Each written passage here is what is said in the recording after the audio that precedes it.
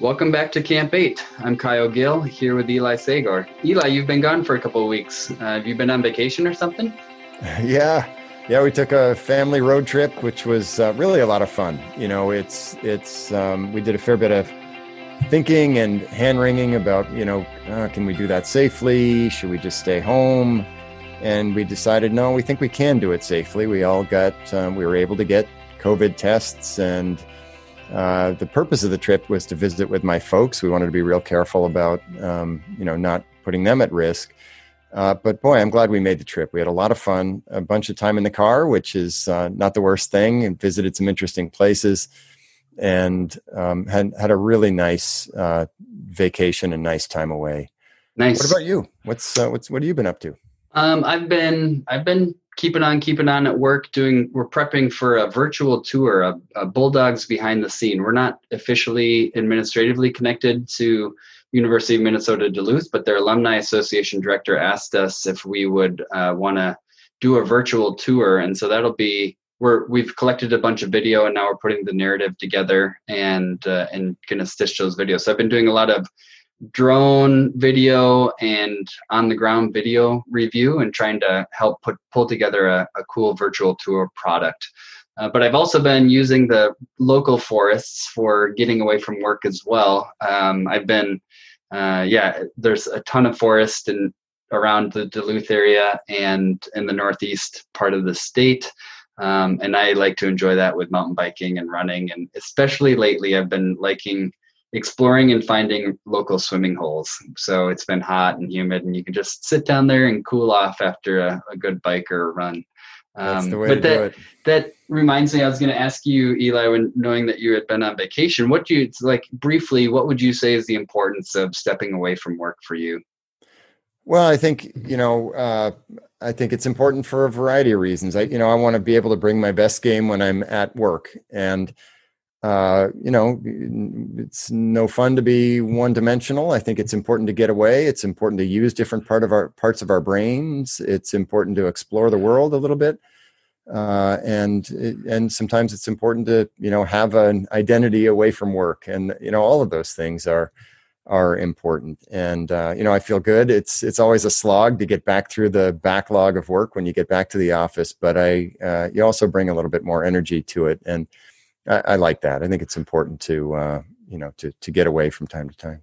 And you have something big on your agenda now that you're back at work, right? Oh my goodness. Yeah. We just started yesterday, NASP, the National Advanced Silviculture Program. This is a program that is usually a 2-week in-person event at the Cloquet Forestry Center. We offer it to Forest Service employees from around the country. And of course, this year we wouldn't have chosen it, but we're doing it all via Zoom. And so you mentioned collecting and organizing field video for the Cloquet Forestry Center open house that's coming up online. We're doing the same thing. So I've been traveling up to the Marcel Experimental Forest, and to the Cloquet Forestry Center and to a variety of other locations, shooting video and turning all of that into what we hope will be, useful field instruction, a little bit different, not quite the same as walking through the woods together. But that'll be a useful addition to this national program. So that's also got me using a different part of my brain, which I enjoy. I sure am looking forward to being able to do these things in person again. Don't get me wrong, but yeah. Hey, but what I found is really cool in prepping for this virtual tour, and maybe it's been the same for you, is the constraint of not being able to be in person means that we can focus on totally different things. So. Yeah. For instance, we can use drone video, and so we can give a tour. I've been putting some drone videos up on my on a YouTube account because it's such a fun way to experience the forest. Being able to fly below the canopy and then be able to pop up above the canopy, and I think we're always looking for new ways to help people experience our forests, and I think the constraint of meeting remotely has offered some good insight into how we can potentially be rethinking how we're communicating with stakeholders. Kyle, and we think a lot about accessibility, and some of my extension colleagues and I have been thinking about that. And the virtual tours, I mean, again, they're not a perfect replacement, but we've heard from a number of people who are just thrilled to be able to watch a virtual tour because they might have physical limitations that they didn't have in the past, or for whatever. Maybe they just live a long way away and couldn't have come in person. And they're just really grateful to be able to participate. And we're glad to be able to offer that experience. So, yeah, you're right. I think it's important during this era to be thinking it's easy. We're all very mindful of the things we've lost, and we're all eager to get them back. But these limitations on what we can do have, as you said, also created some opportunities. And things are different right now, but there are some silver linings, and there are some interesting things. And I think we're all learning and growing as we move through this too. At least that's the hope. Yeah. As you all may have figured out, I'm taking the lead on this episode because Eli's been gone for a couple of weeks, and I had the chance to conduct a 5 questions with a Forester interview with today's interviewee, and you'll learn more about her and her career. And she delves into the importance of working across boundaries and getting various opinions and from different stakeholders. And I think that's a little bit of what we're talking about here, is that creativity comes sometimes when we're forced into it, and it's important to work across boundaries in order to look for ways to adapt and improve. So without further ado. So who are you and who do you work for as a forester? Thanks, Kyle. My name is Patty Thielen, and currently I'm not working as a forester. My current role is for the Department of Natural Resources. I am the Northeast Regional Director, so it's the Northeast 9 counties in Minnesota, and my job crosses over all of the Department of Natural Resources divisions. So besides forestry, fisheries and wildlife, lands and minerals, ecological and water resources, enforcement. So we do a lot of different things, and it's been a really exciting opportunity for me the last 3 years. My career with the DNR will be 25 years as of this fall. The first 22 years I did work in a forestry division. I started as a new entry-level forester up in Baudette, and I worked my way through a series of 3 levels of professional forester positions. And I was the area supervisor of the Baudette forestry area for the last 5 years that I worked up there. Baudette was a really amazing place to live and work. It was a little further away from the Twin Cities than I originally intended to go, although that was one of my intents with learning about forestry, was to get out of the Twin Cities. But I learned a lot. It was a really great opportunity to work on large expanse of public forest land, DNR forest land in Lake of the Woods and Koochiching counties. And I had a lot of really great experiences up there, both at work and in the walleye capital of the world.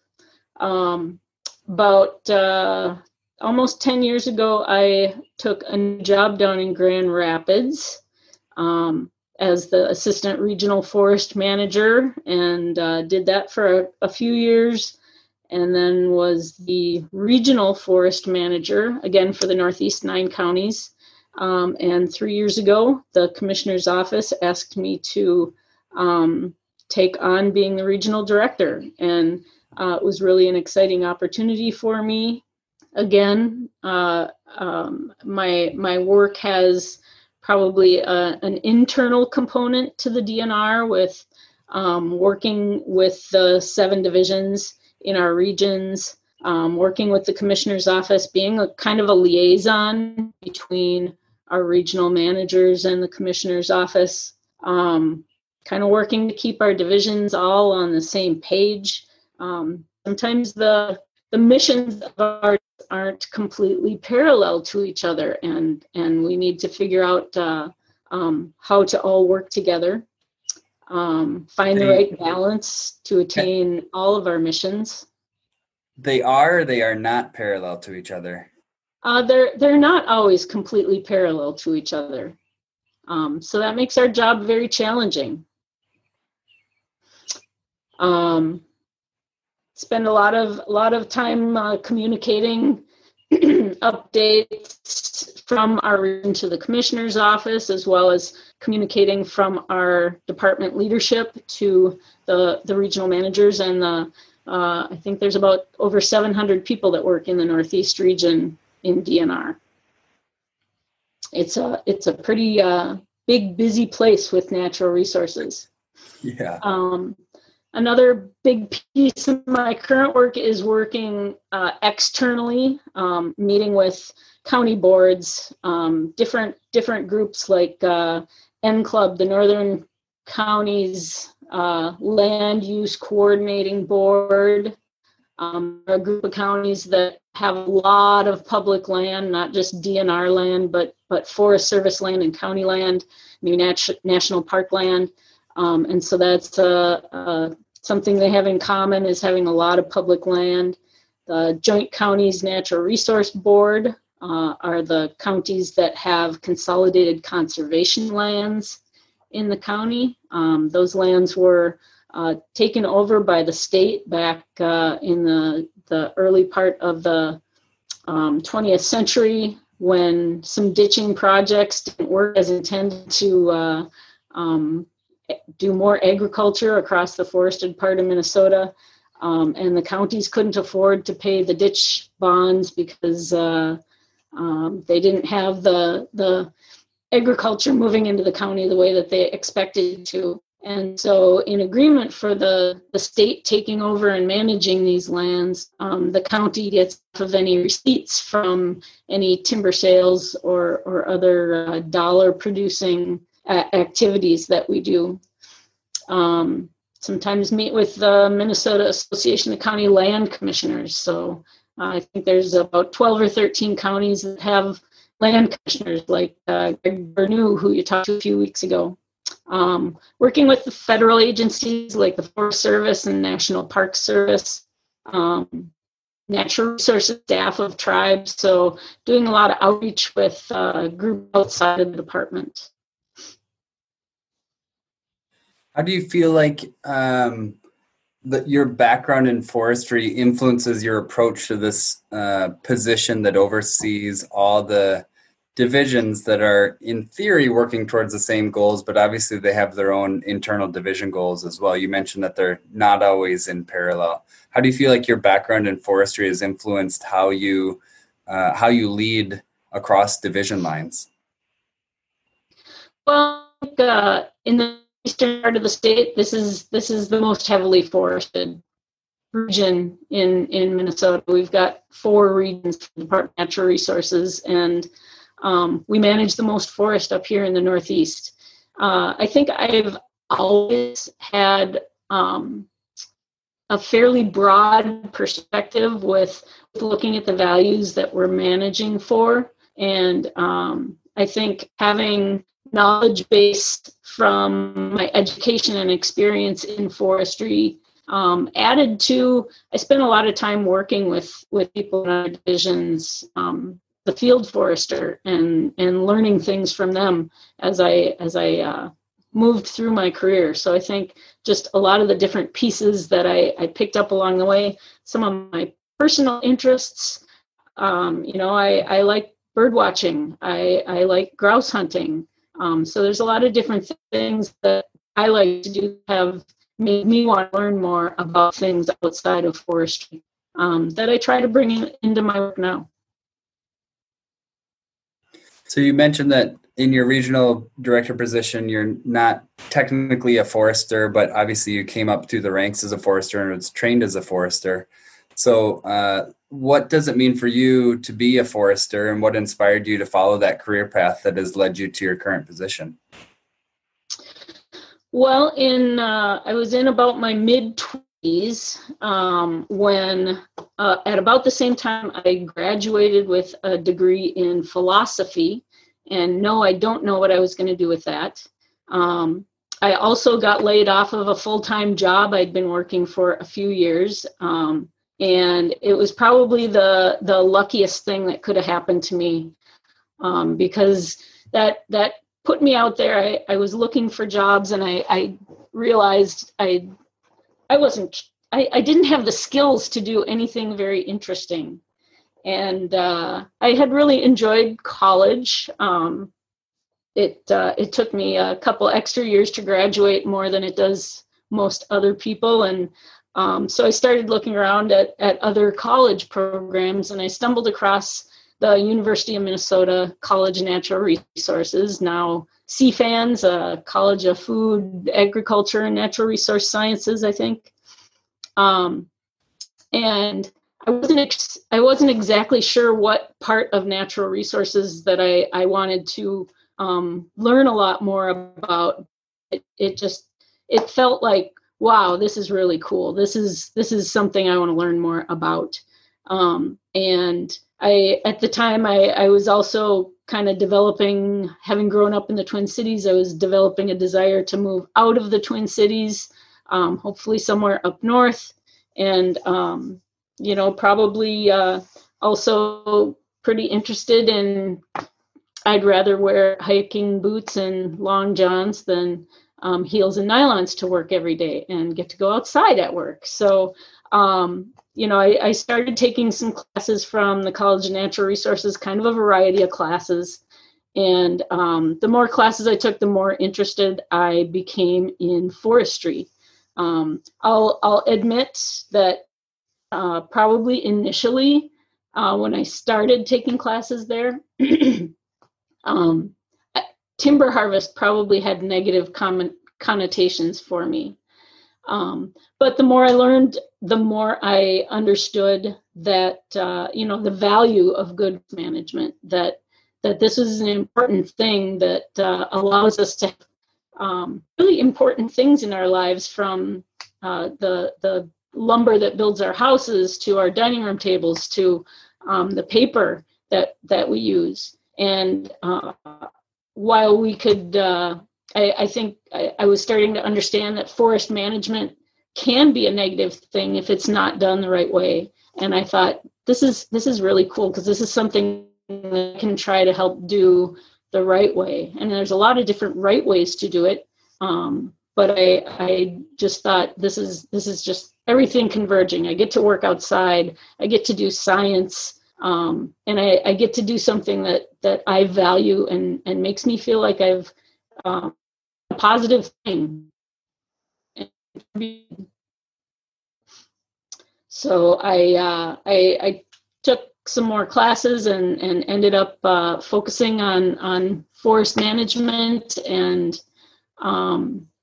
did an internship up in Grand Marais for a summer that really helped solidify things, and dove in.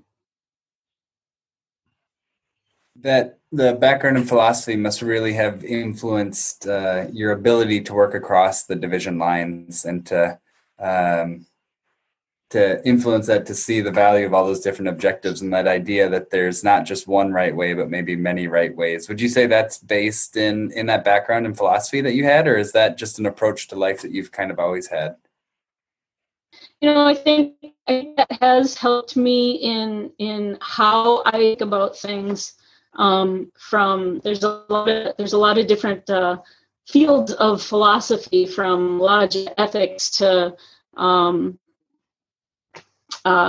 some history of body and philosophy of science, and I think you can pull a lot of those things into natural resource management. I think they help me look at things in a relatively neutral manner, kind of weighing everything out. And I think that background did help me in my career. So what does this will be a two-part question, I guess, because I want to get a better idea of what you do on a daily and seasonal basis. And obviously, as a regional director, that's different than when you were a boots on the ground forester. So maybe first tell us, what does being a forester look like for you on a daily or seasonal basis currently, or as the regional director? And then maybe reflect back on what being a forester looked like for you in one of your prior positions where you were technically a forester. Sure. So right now, I don't get to get out in the field very often anymore. My field in, we're doing a lot of things differently right now because of COVID. So in BC before COVID, probably my field a lot of times was, instead of driving down gravel roads to the forest, I'm driving down freeways and highways to get to different meetings, to get down central office in St. Paul and meetings with commissioners.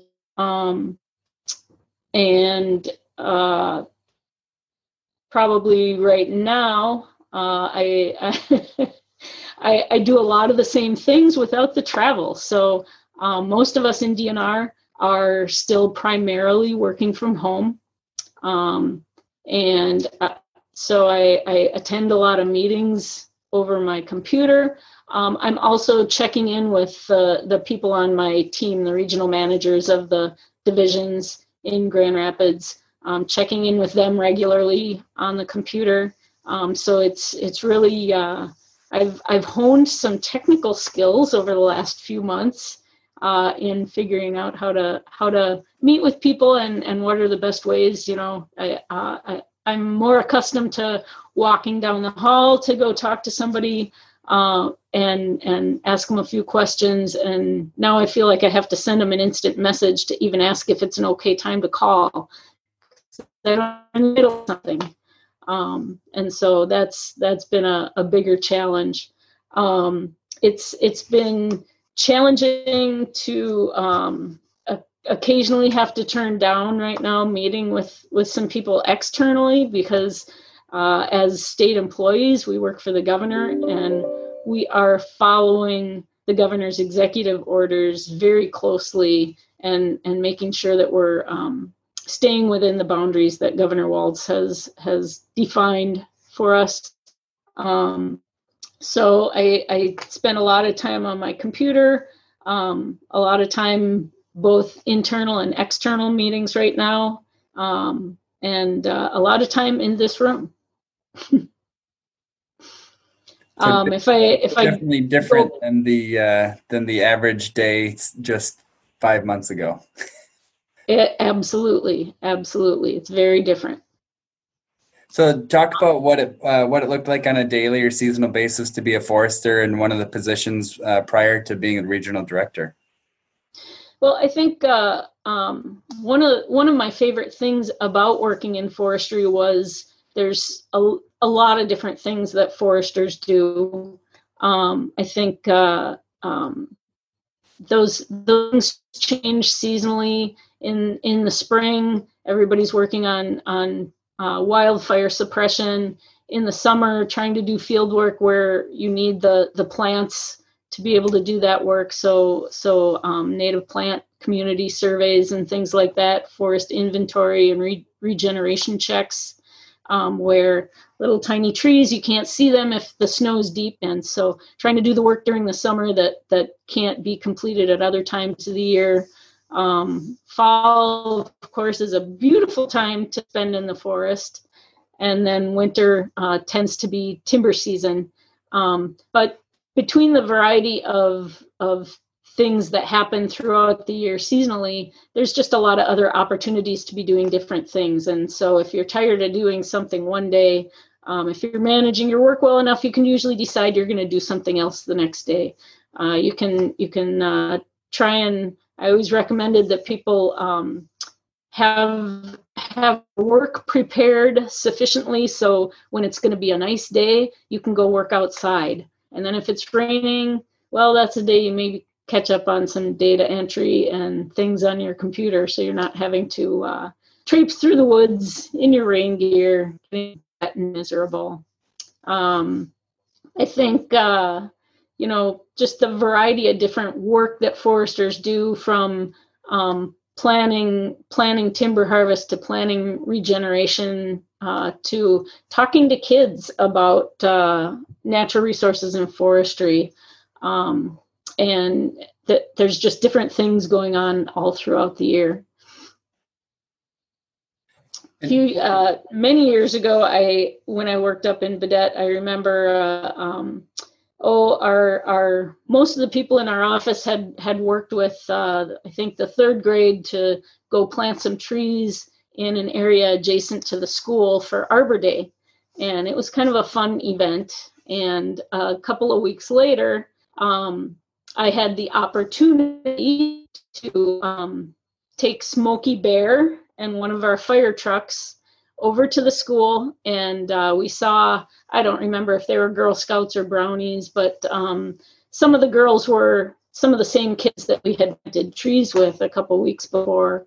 And we let them squirt water with the pump cans, and we let them squirt water with the hose, and they got to shake hands with Smokey Bear and all that good stuff, but had some time just for questions. And one of the girls asked me, what else we saw you 2 weeks ago when we planted trees, what other things do foresters do?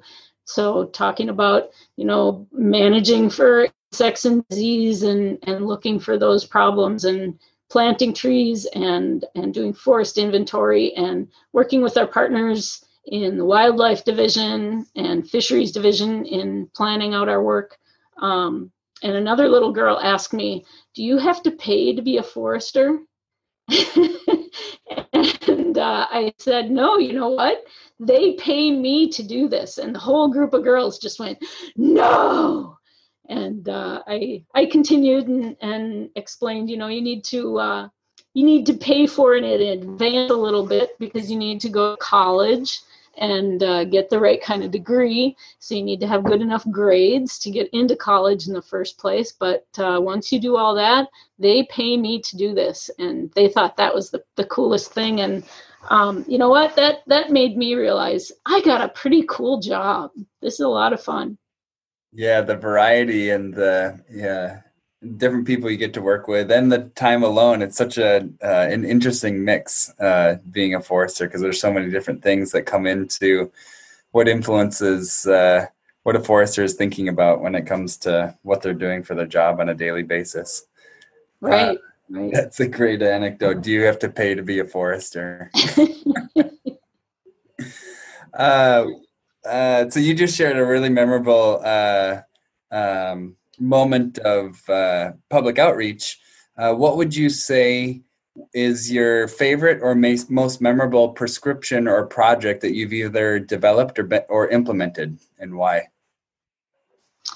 Well, I have a tough time coming up with a favorite prescription, but one of the memorable experiences that I had early in my career, I think I'd probably been around for a couple of years, and I was asked to lead the old growth evaluation data collection process for my forestry area. And so while I was a pretty new forester, having only been around a couple of years, it gave me the opportunity to plan out all of the work that needed to be completed across the area and delegate work to all of these guys who've been foresters for many years and lead a project. And it was really interesting work to do. I think, doing that project kind of, I must have done it well enough that my name kind of stuck with old growth for a while. I think several years later, there was a project to try and update all of our forest inventory databases to reflect the old growth that had been designated. And so I was asked to lead that project in making sure all of the forestry areas in the state got that work done. And a few years later than that, I was one of the teams I was on for quite a few years was our forest certification implementation team. And we had a corrective action request that had to do with old growth. And so I was asked to lead the response to that. So I got to work on that over the next year. But I really enjoyed collecting the old growth evaluation data too. It was just kind of nice work. A lot of it we were doing during a season where there weren't a lot of bugs out, and There wasn't snow yet, so nice time to be outside.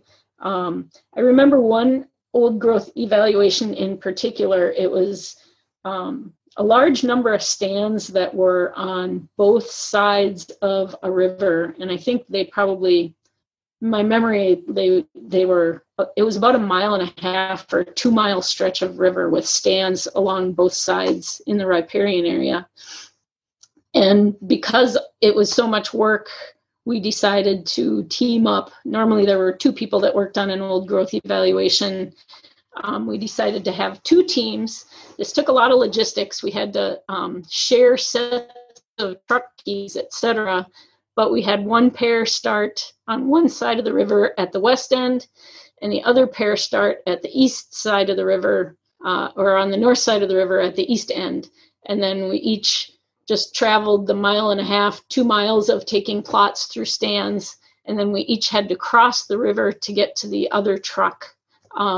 It was, or actually, I think 4-wheelers. I think I used to call it the old growth triathlon, because we drove about 20 miles to get to where we were starting, and then took 4-wheelers to get as far as we could, and then did a couple of miles on feet to collect the data. And so it took a lot of logistics to get all that planned. And then towards the end of the day, this was in late October, we'd had some early cold, and some of the river and some of the oxbows that were no longer a part of the river, but they were still water, had about 1.5 inches or 2 inches of ice on them. And the wildlife biologist I was working with and I decided to take a shortcut across the ice and kind of tiptoe very carefully across.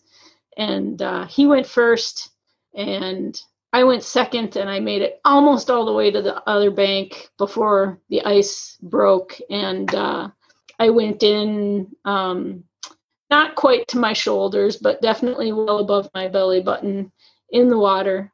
I remember that somehow I took the radio I was carrying and kept it out of the water.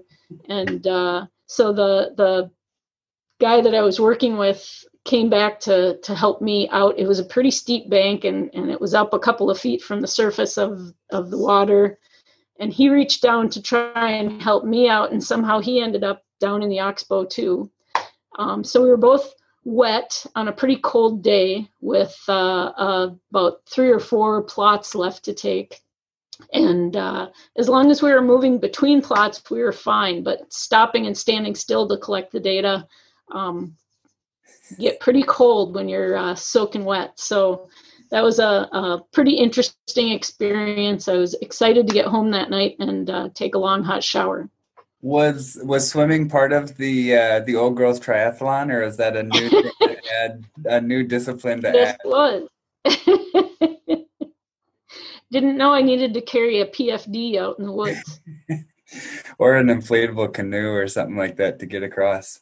What stemmed, do you recall what stemmed the impetus for doing those old growth surveys when it came down? So you said that you led it at your not at the region level, but must have been at your work area level. What was the push from the state level where they decided to better document old growth areas? I think they had actually been beginning to do some old growth evaluations even in the few years before I started working for DNR.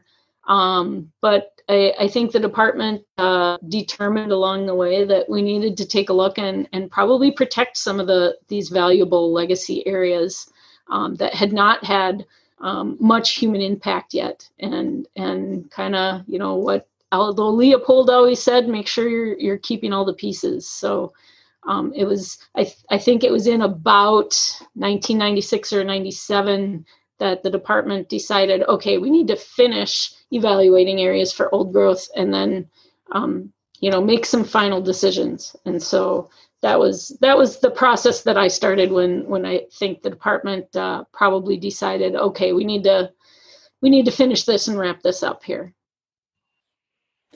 So not necessarily something new, but something that they had started and needed to wrap up. Was that also kind of I wonder if it was stemmed out of the general environmental impact statement that happened in the mid 90s that then led to the forest management guidelines book from MFRC. It sounds like about it was at about the same time, and I guess I'm not certain what exactly was the starter for it, but that could very well be. I think at the time there was, in the early 90s, there was getting to be concern that timber harvest was increasing, and that maybe we need to make sure we're protecting these areas in case that continues to increase.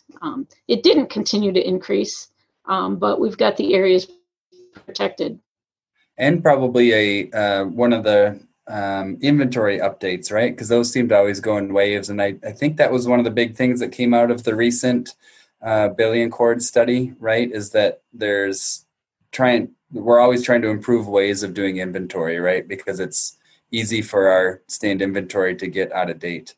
Would that have been kind of a inventory push as well? Just saying, hey, we think we have these old growth stands out there, but we're not exactly sure. And so maybe it was one of those inventory pushes.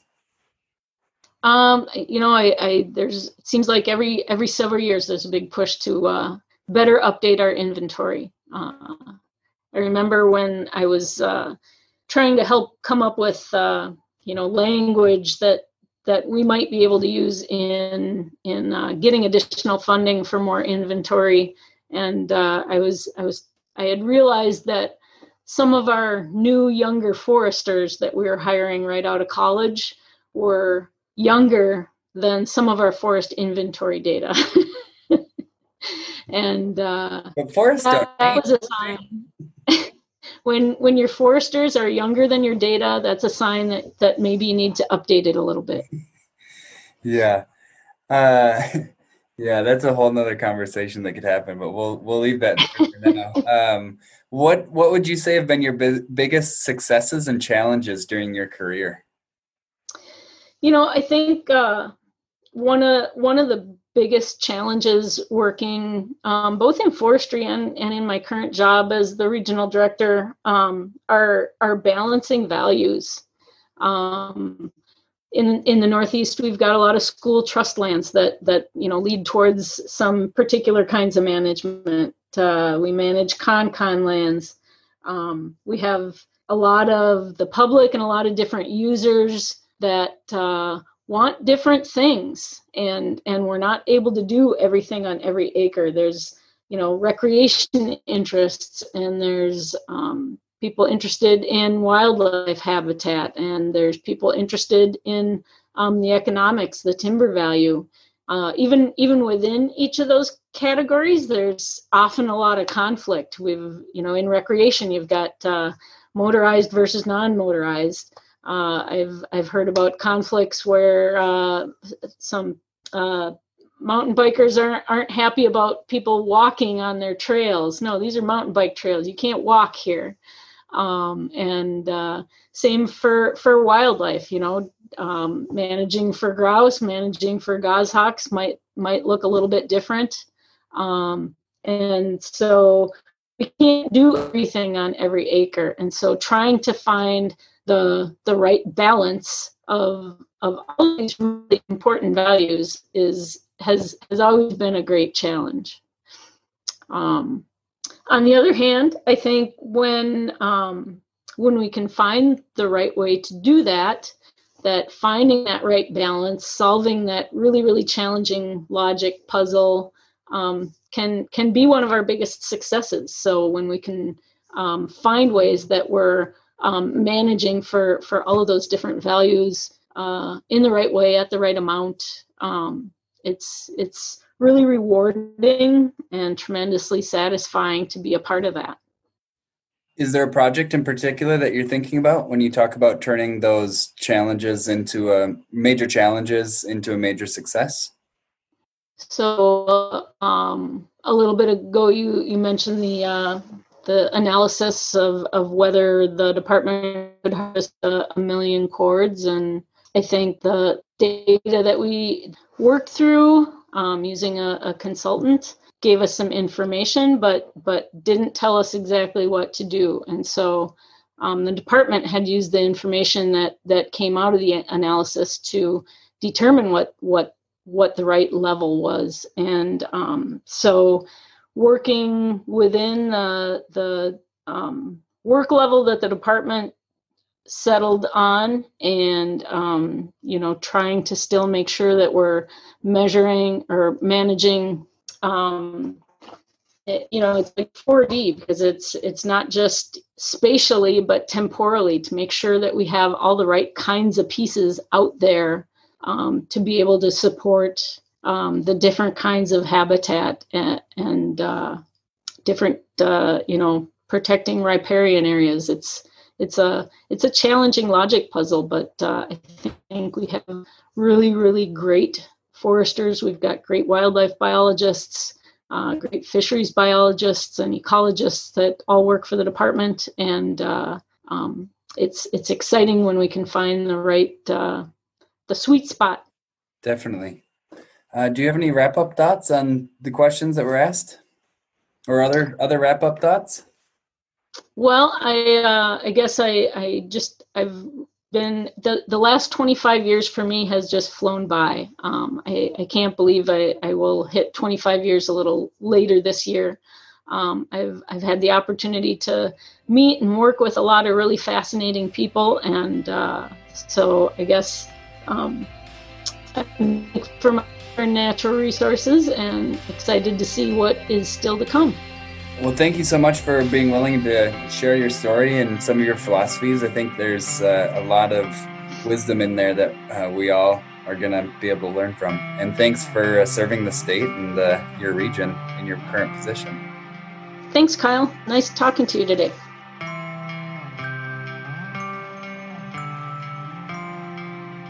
Thanks again to Patty Thielen for being willing to be a part of this podcast. I know she was an early listener that helped us with some directions early on. And so it was really fun to get a chance to talk with her and learn about her career through the 5 Questions with the Forester interview.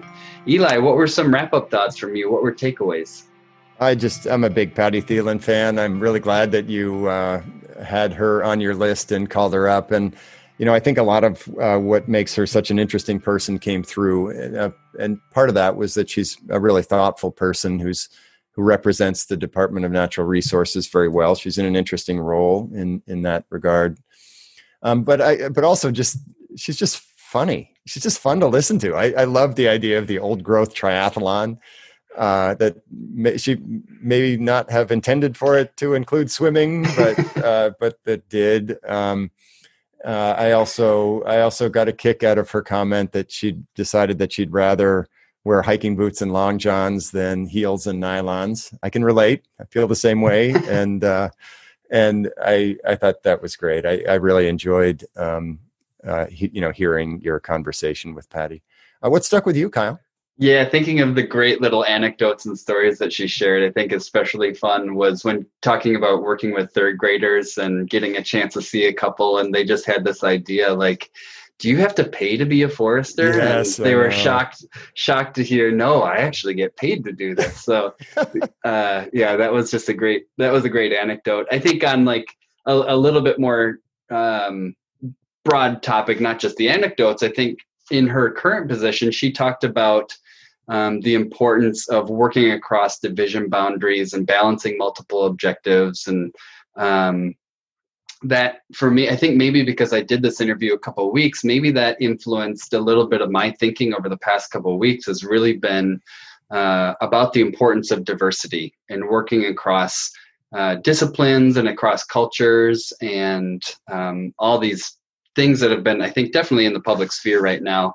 I thought Patty did a really great job of highlighting the importance, not only as a forester, of knowing the importance of multiple objectives and being able to listen across boundaries, but how she's then been able to grow her career, because this was something that she saw early on in her career.